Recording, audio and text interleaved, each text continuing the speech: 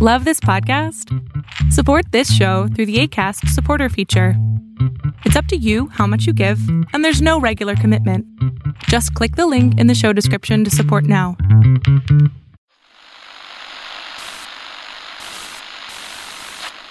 Nine, 12, 10, 28, 2, 23.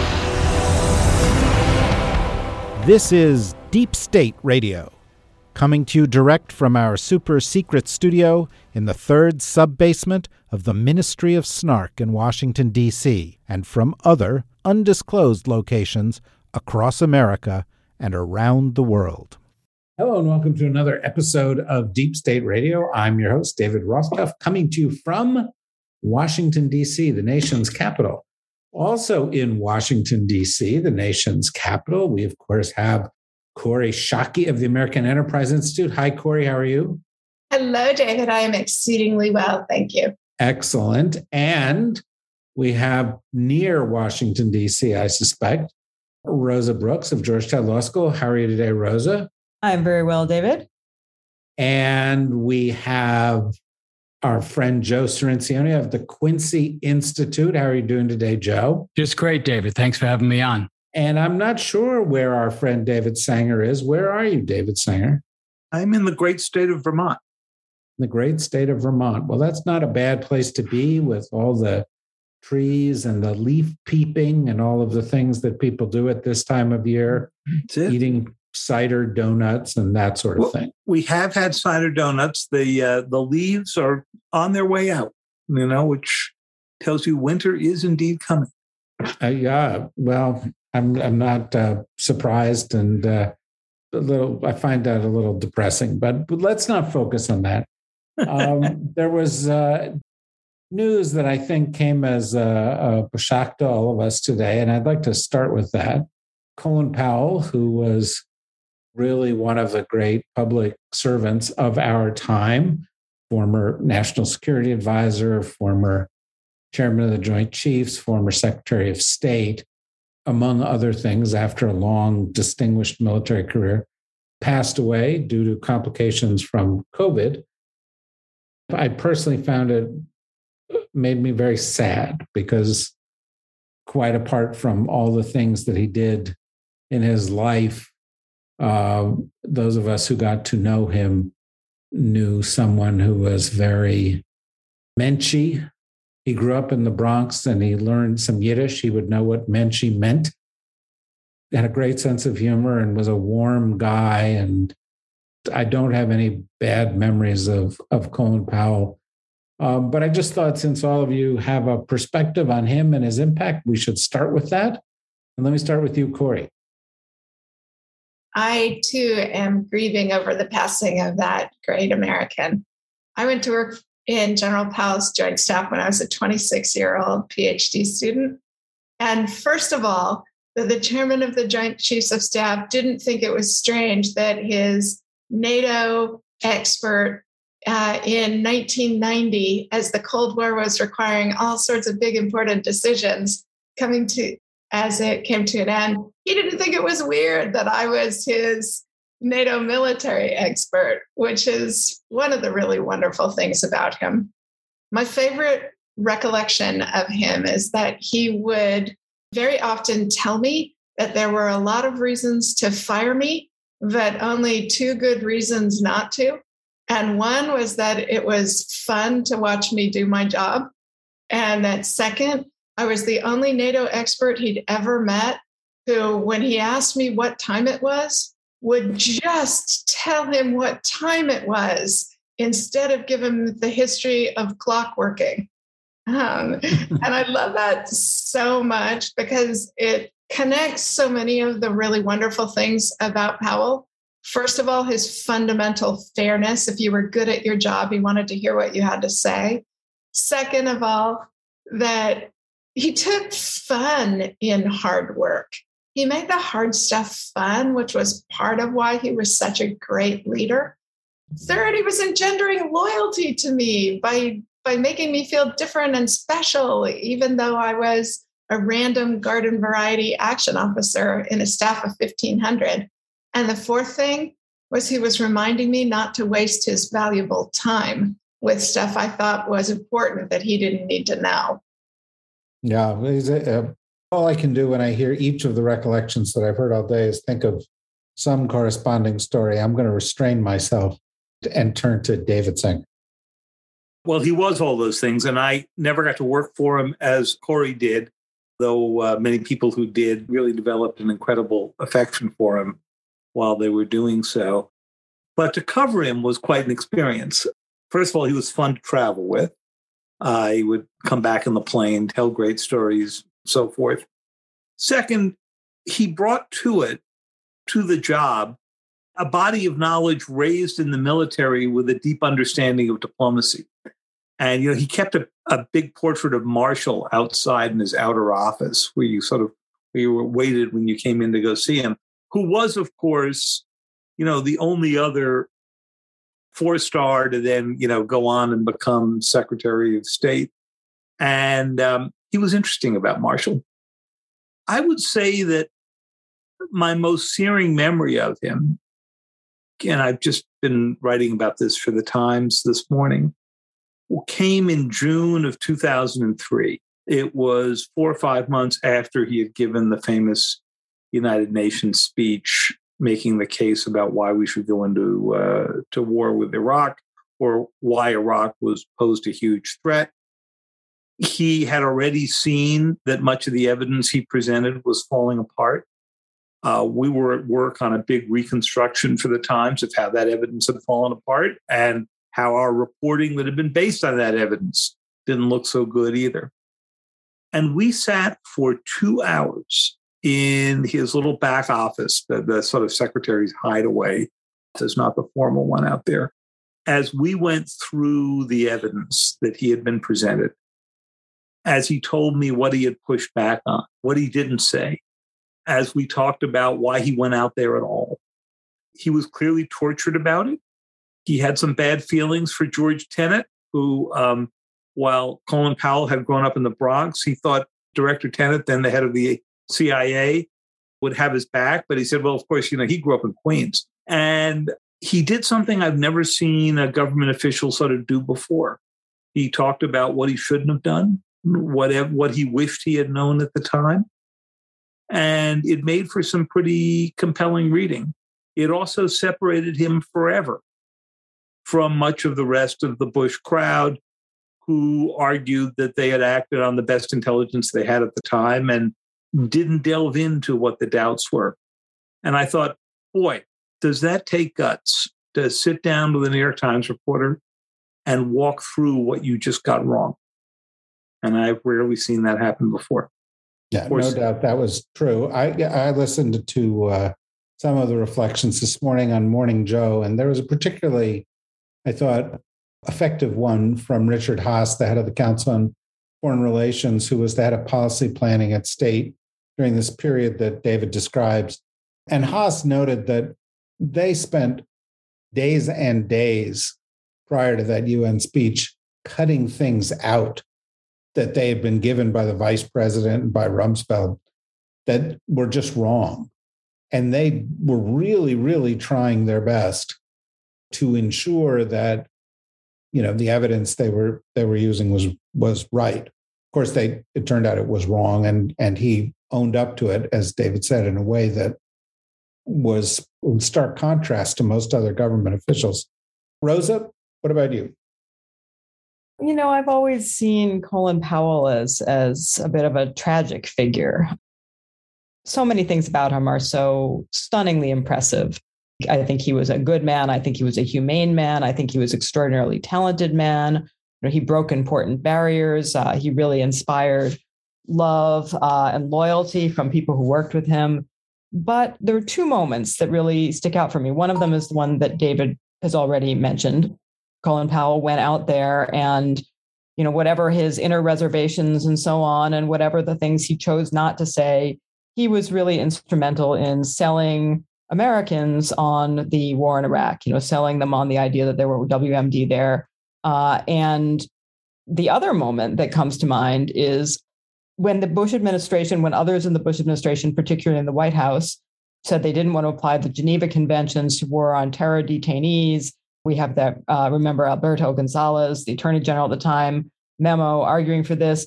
Powell argued against it internally and stood up internally for what was right and legal, essentially saying, this, if we don't apply the Geneva Conventions, we will be setting a bad example. We will be going backwards. This will end up being destructive to us. This is, by the way, against the law.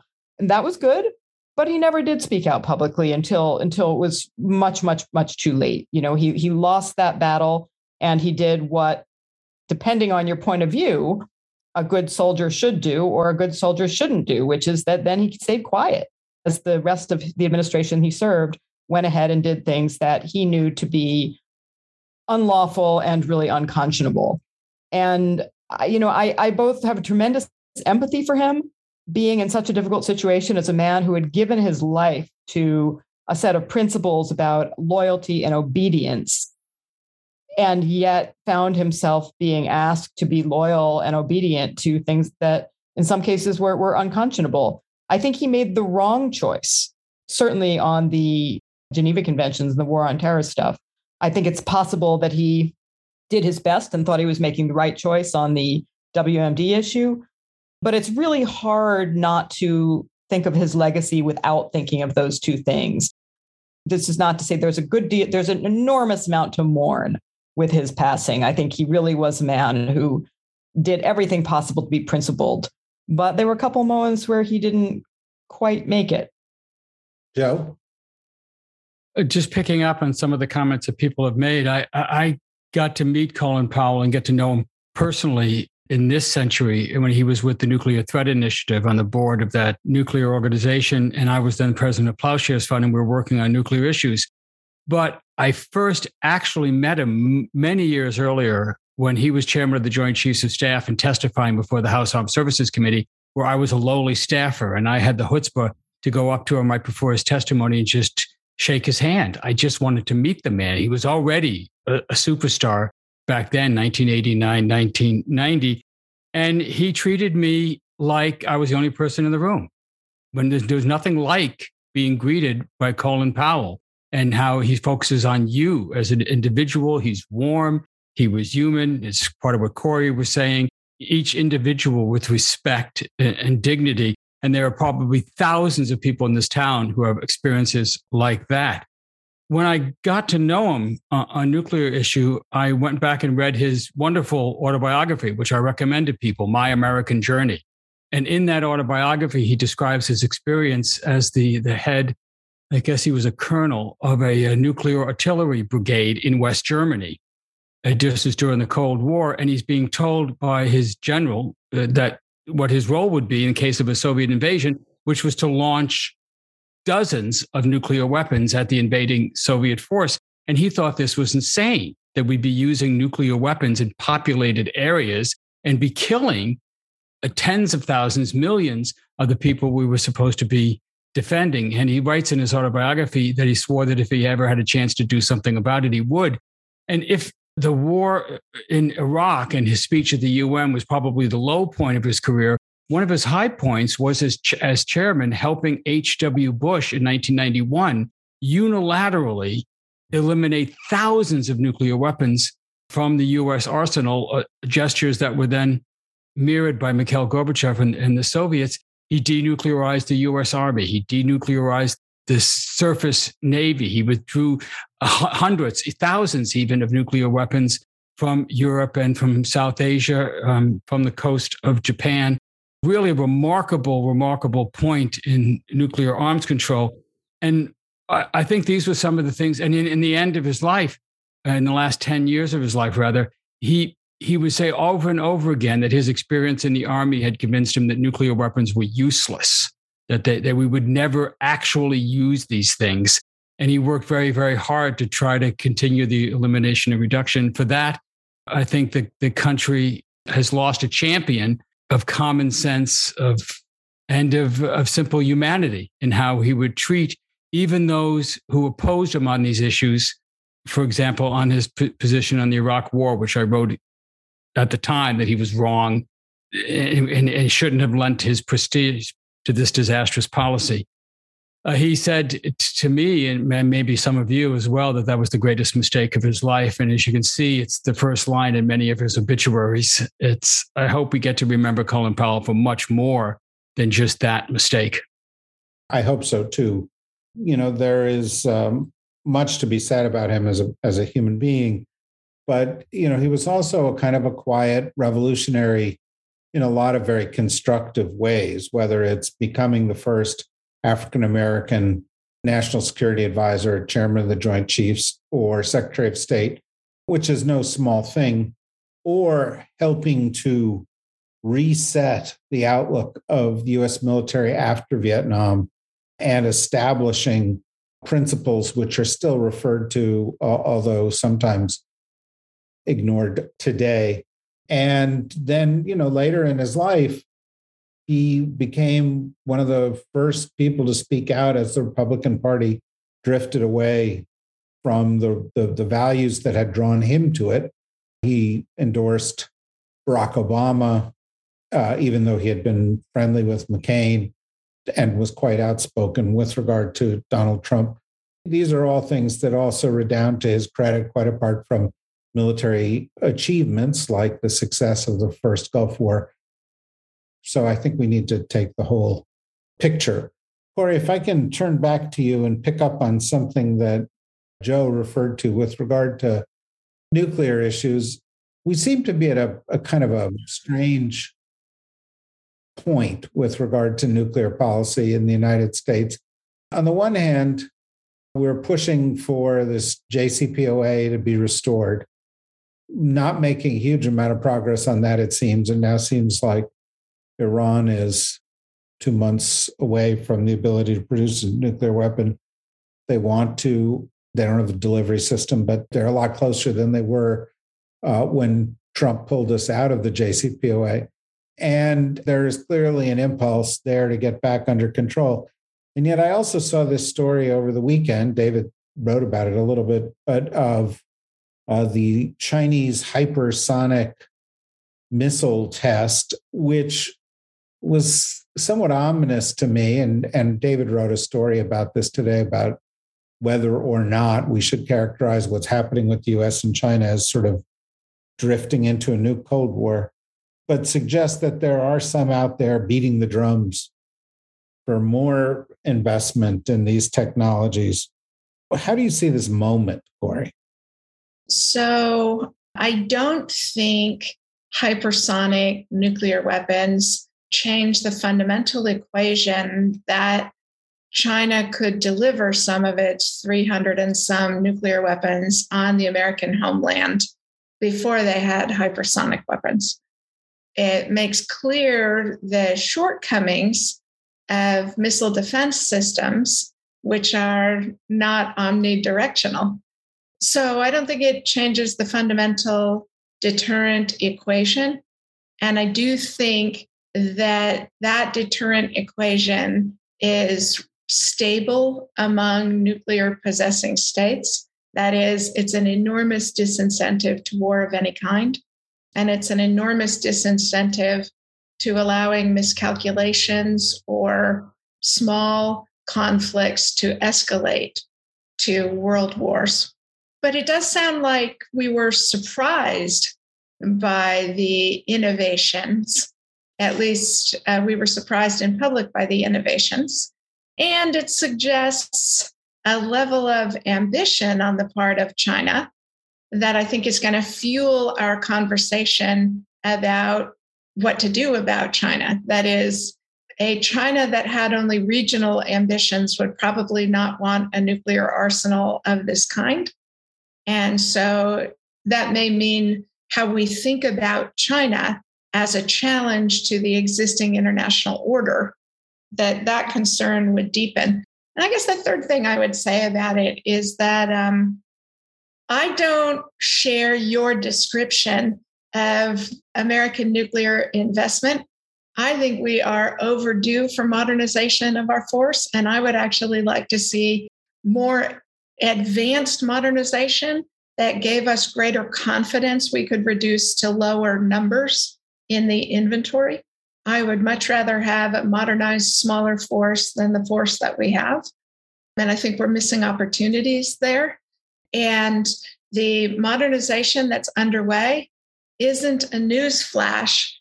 President Obama committed to Republicans in Congress he would undertake this in return for votes in support of New START. And so this isn't a reaction to anything and shouldn't be cut out of the budget, no matter what you think of the current force or the prospects for arms control. I have a sneaking suspicion Joe would like to respond to that, but I'm going to go to David first because he was writing about it today. Go on, David. As you suggested, what I wrote about was sort of the broader question of, do we think this moment in time we are at is slipping into a Cold War with China? And noting that the administration is avoiding the term and noting that there are very few similarities between this and the Cold War with the Soviet Union of 35, 40 years ago.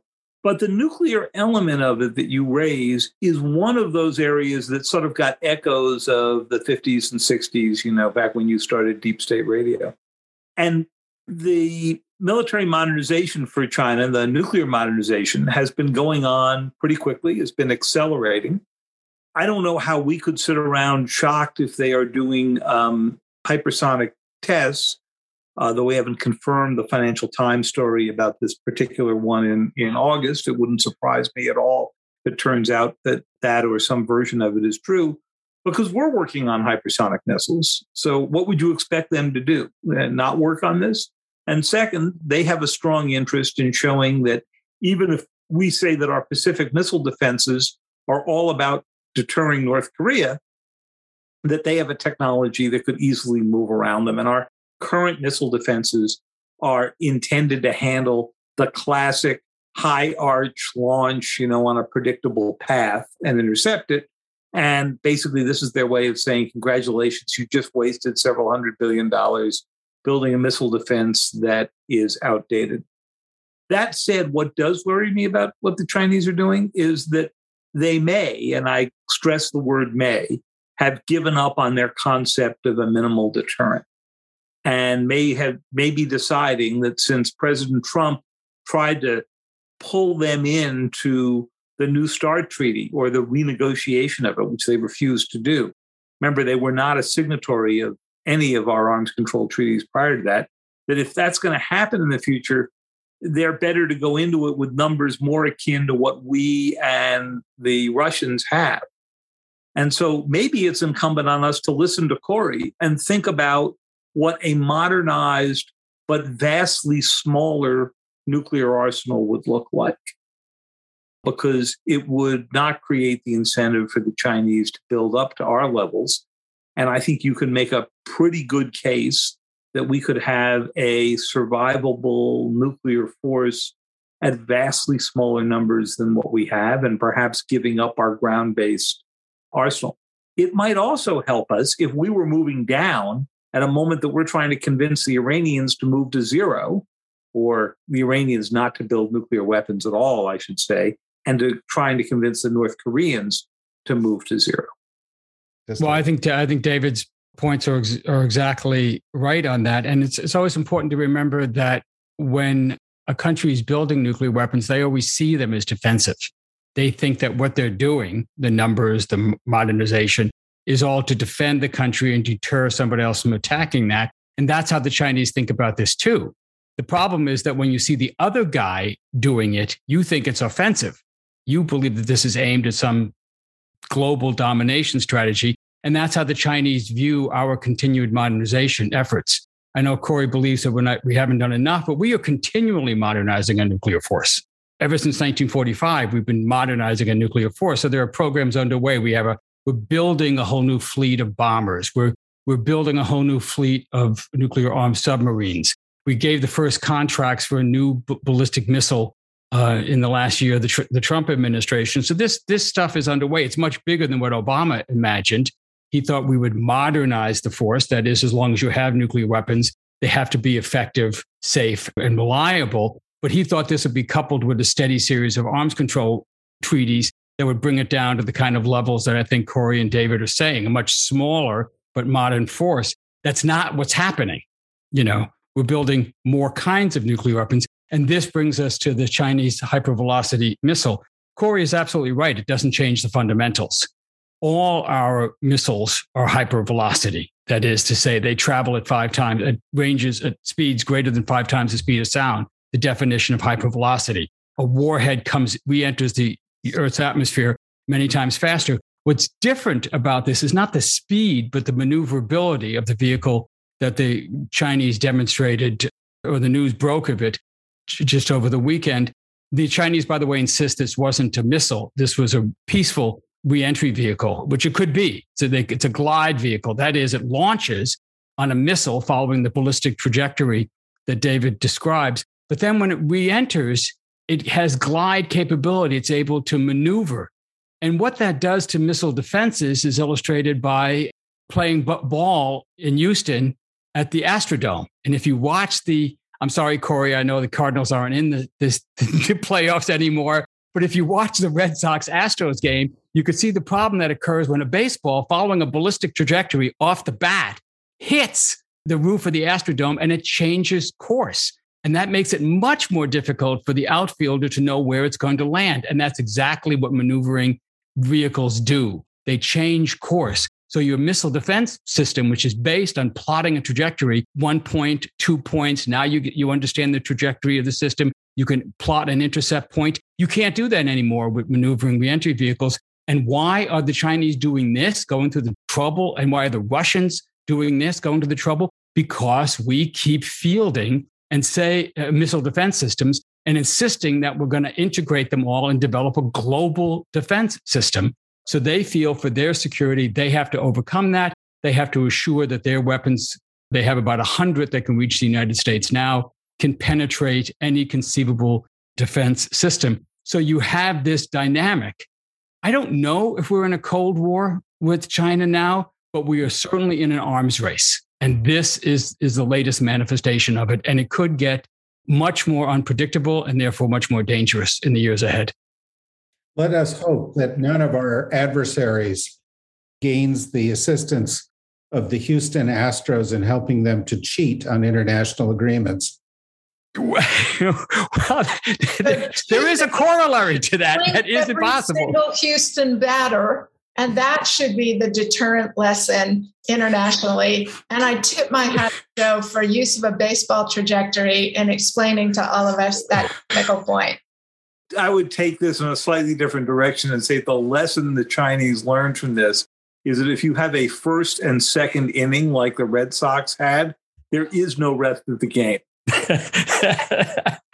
Well, that is the Powell doctrine. Go in with overwhelming force. Right? Yeah. Score 8 runs in the first 2 innings. I feel very bad here because I'm now going to turn to Rosa, who is not a huge fan of sports ball. I know, really. Rosa was watching every moment of that Red Sox Houston game. I can guarantee it. Well, not exactly. So I actually wanted to raise a different nuclear weapons related question and particularly aim this question at Joe. We were talking about Colin Powell's legacy. We were talking about the approach of the Obama administration, now the Biden administration, to nuclear weapons, what it should be. One issue we have not talked about, but that reared its ugly head very much towards the end of the Trump administration in particular, was the question of the launch procedures and the safeguards that we have in connection with the decision to actually make use of nuclear weapons. I mean, as Joe noted, everybody always assumes that their nuclear weapons are only for defensive purposes. I don't think Donald Trump assumed that, right? I think everybody else assumed that, but it's not at all clear that Donald Trump felt that way. And true, we have another Trump administration in 2020, starting after the election of 2024, or another president with Trumpian attributes. There's no guarantee that will be the case in the future either. And I wondered if you could talk about the question of whether we have adequate legal and procedural safeguards to prevent the extremely irresponsible use of nuclear weapons? And if not, I'm assuming your answer is not really. What can we do, and what do you think it might be realistic to do with this Congress or in the near future, if anything? Well, you don't need Congress to change the launch procedures. We often talk about nuclear weapons as the president's weapons, and the president determines the posture, the alert status. That doesn't solve any of our problems, right? Because then if a Trump can, without Congress, then a president can do what they want. So how you solve this particular problem, the problem that came up in whether Donald Trump was stable and therefore, and whether he might unilaterally launch nuclear weapons after the events of January 6th. Unfortunately, the posture we have right now is a Cold War posture. It was designed to be able to allow the president to quickly respond in the face of a bolt out of the blue attack. And so it emphasizes speed and reliability. And once the order is given, it is faithfully executed as quickly as possible, because you got to launch your missiles out of the underground silos before the enemy warheads can hit them. So that you have about 20 minutes from the first notice that you get of incoming warheads to be able to launch. So that's what determines the whole procedure. But that is not the threat we face now. We are not really worried about a bolt out of the blue. So you could safely change those procedures in various ways. For example, and this is what the president could require. He could say from now on, we're going to have two people affirm a launch order. So not just the president, but perhaps the president and the vice president, or the president and the secretary of defense. Or for some, it's the president and the speaker of the House. You could do that. You could also declare that it's U.S. policy never to use nuclear weapons first. That is, our weapons are here to deter somebody else from attacking us. We're not going to launch them first. And if you do that, and then this is where Congress could come into play, codify that into law so that the next president can't quickly change it. Any order that a president would take to launch nuclear weapons when we're not under attack would be an illegal order, and therefore the military wouldn't have to support it. So those are the kind of fixes that are available. Whether President Biden will take any of them, he's due to release a nuclear posture review early in the next year. I don't know. The signs are not encouraging. President Biden seems to be very cautious about both nuclear modernization, that is spending about $2 trillion over the next 25 years on nuclear weapons, and about nuclear policy. So I don't expect that President Biden is going to make any fundamental changes in the posture and the programs that he inherited from Donald Trump. So we've only got 5 minutes. I'd like to give everybody a chance, a minute or so, to wrap up their thoughts on this. Let me go to you, Corey. Yeah, I'm not in favor of doing that. I would rather have the problems that come with effective and speedy launch controls in the extreme circumstances of a nuclear conflict, and caution the public not to elect people you worry about exercising. Then I would prefer to build in restrictions that may make it either onerous or impossible to execute that terrible responsibility. David, do you have a last word? Yeah. I'm less concerned than Corey is about not having unitary control. I would note that even the Russians have sort of moved to more of a committee kind of group, although I wouldn't want to be a junior member of the committee to Vladimir Putin, I think. But I do think that this nuclear posture review is going to be a moment for a big rethink of what we need and what we don't need. And if I was President Biden and I was pushing through $4 or $5 trillion in programs that he's trying to get in the next couple of weeks and get through, and I had an opportunity to go save $1 trillion or so on parts of a modernization plan for something that he hopes we'll never have to go use, I think I might grab at that. And so I think that the nuclear posture review is a great opportunity to ask anew what was asked and not really answered in the Obama administration, which is, do we really need a ground-based system? Isn't it a sitting duck? Isn't it just waiting to get hit? Is that the concept, to absorb the strike?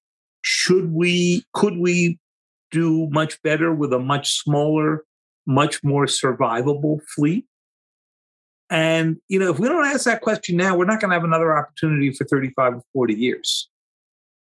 So while I wouldn't necessarily prejudice the answer, I would think about that. And I think I might throw in along the way the cyber survivability of this fleet. Rosa, I imagine you have strong feelings on this, given that you live for half the year in a silo beneath the prairies of Wyoming. Well, I do feel that greater nuclear terror and a stepped up new arms race might increase the value of my silos. So I feel like I may have conflict of interest here. Taking the long view and the public service oriented view. Do you have any reaction to what Joe said in response to your question? The nature of this kind of thing, obviously, is that in a dire situation, a president is sort of going to do what a president is going to do, which one of the reasons that is often given for why a U.S. president should not declare that it is our policy not to use nuclear weapons offensively, but only defensively, no first use, is, but then won't people think we're a bunch of wusses and they won't take us seriously and it'll have less of a deterrent effect? I don't think that's true for the simple reason that presidents will do what presidents will do. And all of our allies and adversaries will understand that no matter what we say, we will do what we decide that we need to do. I don't think that other nations take any more seriously our declarations of policy than we take theirs, quite frankly. As we've discovered during the Trump administration, or as we've been reminded, no matter how seemingly tight either executive branch regulations or congressional legislation is, a determined president who has a sufficient number of people around him or her can and occasionally will ignore all laws and policies. To me, the value of not simply relying on executive branch regulations, but of coming up with as many complicated procedures as we can is precisely, it just makes it that little bit harder for a president to just go around the law and ignore the law. Joe, just we have a minute or two here, but Rosa raises an interesting question. How many times over do we have to be able to destroy the world for people not to think we're a bunch of wusses? Well, this is exactly the point. So much of this discussion is decided on a political level. And we think we're talking about strategy because we say things, and as Corey so eloquently says, I'd rather be safe and I'd rather have these procedures, and you put on a bunch of value-laden statements, a bunch of goals, a bunch of positions that you think, well, yes, this sounds good. This is sound, sensible policy, until you look at the hardware and you look at what it results in. And it results in, for example, us having 14 nuclear missile subs that carry about 2,000 warheads, 2,000 hydrogen bombs, each one of which is about 30 times more powerful, 20 times more powerful than Hiroshima. So you're talking about a subforce alone that has 40,000 Hiroshimas on it. And you go, what possible military mission requires that amount of destructive force? And why do you then feel the need to add to this with land-based missiles and with subs and with new low-yield weapons and with nuclear-armed cruise missiles and on and on and on and on? And it doesn't make any sense at all. So what you're doing is nuclear overkill that satisfies sort of a political posture or an electioneering slogan, but presents, as Colin Powell knew, one of the great existential threats to humanity, and the one that is the surest. We can destroy within hours everything that humanity has created over the millennia. To his dying days, Colin Powell was hoping that we would come to our senses. He died without seeing that.